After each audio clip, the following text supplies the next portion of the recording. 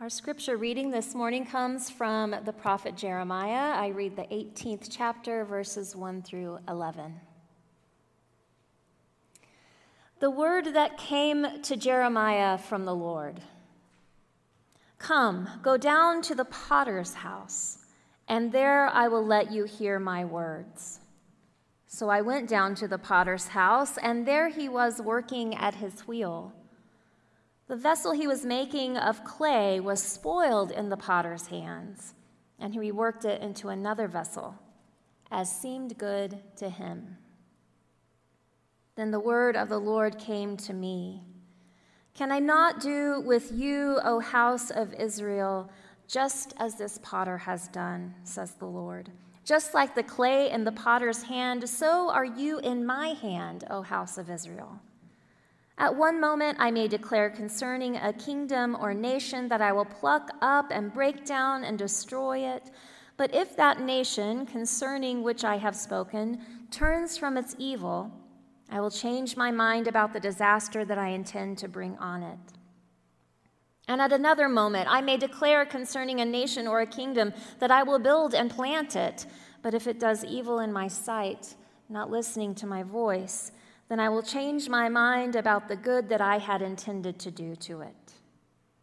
Now, therefore, say to the people of Judah and the inhabitants of Jerusalem, thus says the Lord, look, I am a potter shaping evil against you and devising a plan against you. Turn now, all of you, from your evil way and amend your ways and your doings. The word of God for the people of God. Thanks be to God. Will you pray with me? Holy God, send your Spirit upon us, that as your scripture has been read and your word is proclaimed, we may hear with joy what it is you have to say to us this day. Amen. So today I'm doing something that I rarely do. I'm preaching a standalone sermon. That means it's not a part of a sermon series. Some of you know that most of July and August was the summer of love. And I loved that sermon series. I really, really did. But I just could not stretch it one more week. But I prefer to create sermon series. You know this if you've been around here for a while. I take a story or a theme or a concept as a connecting thread over 4 or 6 weeks. And I think this works for me because at heart, I feel like I'm a storyteller. And sermon series preaching kind of leads to a story arc with a beginning and an end and twists and turns and problems to solve along the way.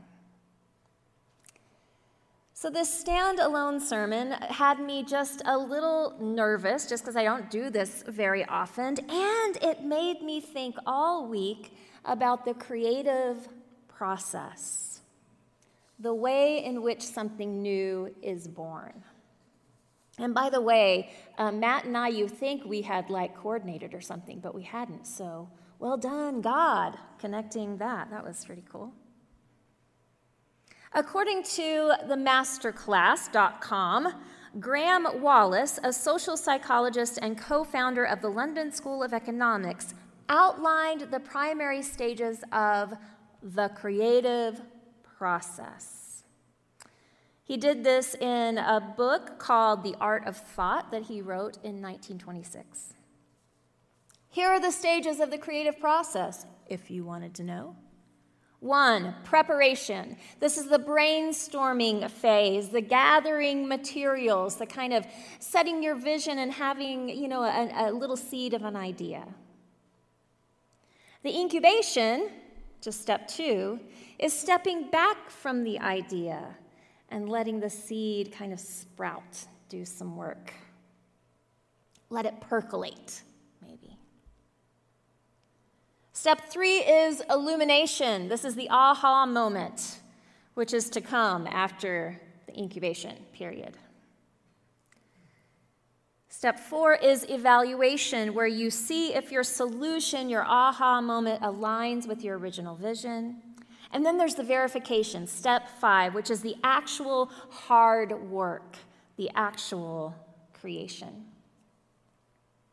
And this creative process has been considered by people ever since 1926, so almost 100 years, in all processes of creativity, from art to business, in creative problem solving, or in product development.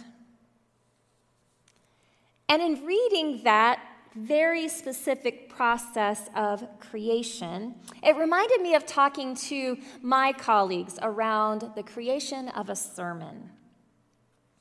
Over the years, I have learned that I typically do not tell my preacher friends the way that I create sermons, because they usually look at me like I'm crazy and tell me I'm wrong.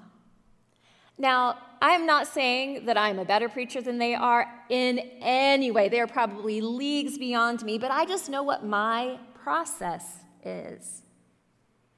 Now, they usually have very clear processes for the sermon writing, like Monday is rest day, Tuesday is research day, Wednesday, sermon writing, Thursday, revision, Friday, memorizing, Saturday, rehearsing, Sunday, there you go, or something like that. I don't like to tell them that I kind of haphazardly research throughout the week. And I kind of try to stuff little things in my head so that the elves will be working all through, the week, kind of in the background. I think about my sermon all week, don't get me wrong, but I never actually write anything down. I don't even consider it writing a sermon until Sunday morning. Don't tell anybody that. Don't tell anybody I told you that. It's not that I'm not preparing, I just prepare in a different way. Because to me, the creative process is messy and beautiful and exhilarating and not something that you can rush. That's probably why I usually like sermon series, because there are several weeks for something new to unfold, and it doesn't have to be crammed into the solitary effort. So I started reading some articles on different visual artists' process of creating art. And they're all unique and abstract and dependent on the medium of art. I just start painting, says one artist. I go back and look at my book of sketches, says another. I rely on intuition, says even another. And I think our scripture today gives us a glimpse into God's creative process. One commentary that I read said that in the Old Testament, we often only see God as judge or arbitrator. And in this story, we get to consider God as artisan, shaping, reworking, reclaiming, creating. Now, at first, reading the scripture can seem a little harsh. God is talking about evil. God is talking about destroying and plucking up and destroying again and more evil and doing work, creating, shaping. But there's something important to understand, I think, about the story of the potter and the clay. Anathea Portier-Young writes, "Clay that has not been fired is plastic. It may be shaped and reshaped infinitely. It is a material of possibility, moldable, flexible, responsive. Though God has shaped humankind and breathed life into its nostrils, God did not fire the clay from which she made us. No one of us is only a tile, a pitcher, or a lamp. God is able to shape us and reshape us. And God labors tirelessly at the wheel on our behalf. And then from Eric Smith, potters never waste clay.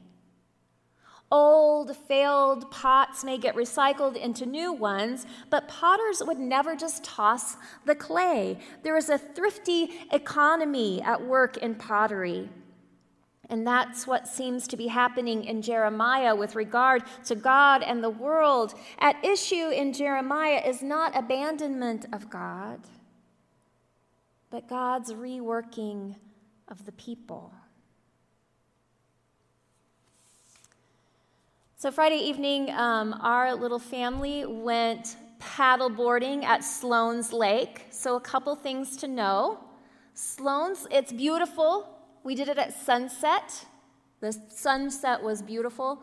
The water, a bit murky. And I really didn't want to fall in it. And it's the second time we've done paddleboarding at Sloan's Lake, and I just have found my happy place is sitting on the paddleboard. It's lovely. Emery, the first time we went, totally wore himself out trying to get back on the board after falling so many times. So we were happy sitters, Emery and me. But Jim and Jacob believe in themselves, and so they were standing and sitting and standing and sitting. Jim fell twice, by the way, gross. But they were pretty successful, and there's this really cool picture that the lady that kind of runs everything took of him, like paddleboarding into the sunset. Just really, really cool. But Jim, when he was standing, wasn't just standing. The whole time he was up, he'd be doing this, like shaking on purpose. And I was like, Jim, you're going to fall. Quit doing that. He's like, I just got to get my sea legs. So like the whole time he's like testing like the limits of where he can go. One of the funniest parts was when he did like this huge, paddle stroke, I guess. And it was so big that he flipped himself off. That was really funny. But anyway, just like there, just trying to make himself into a paddle boarder. I watched his own creative process to figure out the balance and the speed and the stance that he needed to transform himself from a person who is paddleboarding into a paddle boarder, right? Now, some of you have heard Jimbo's story when he preached for me several years ago, and maybe we'll have him share it again before too long. But there's a thread that runs through his life, and it's a thread of reimagining, recreating. Because once he was addicted to drugs and alcohol, and now he's 30 plus years sober. Once he was the child of an abusive father and took his own rage out on anyone that would dare cross him. And now he is a loving husband and devoted father. Once he was racist and homophobic and full of judgment and hate and fear. And now he is a passionate ally and seeks out connections with people on the margins just to show God's love. It was his mother that told him during a very low time in life that he was worth reworking. It was God that did not discard the scraps of Jim's life, but reworked them, reshaped them, and continues to create something beautiful. Because God doesn't give up on us, ever. God does not abandon us to our bad habits or our poor choices or our toxic surroundings. In fact, God goes looking for us in the scrap pile, ready to reshape us and leave us pliable so that endless reshapings can unfold again and again every day. God's creative process is messy, haphazard, beautiful, and exhilarating. And that is the arc of the story of the good news for you and for me. I pray these have been the words of the Lord for us this day. Amen.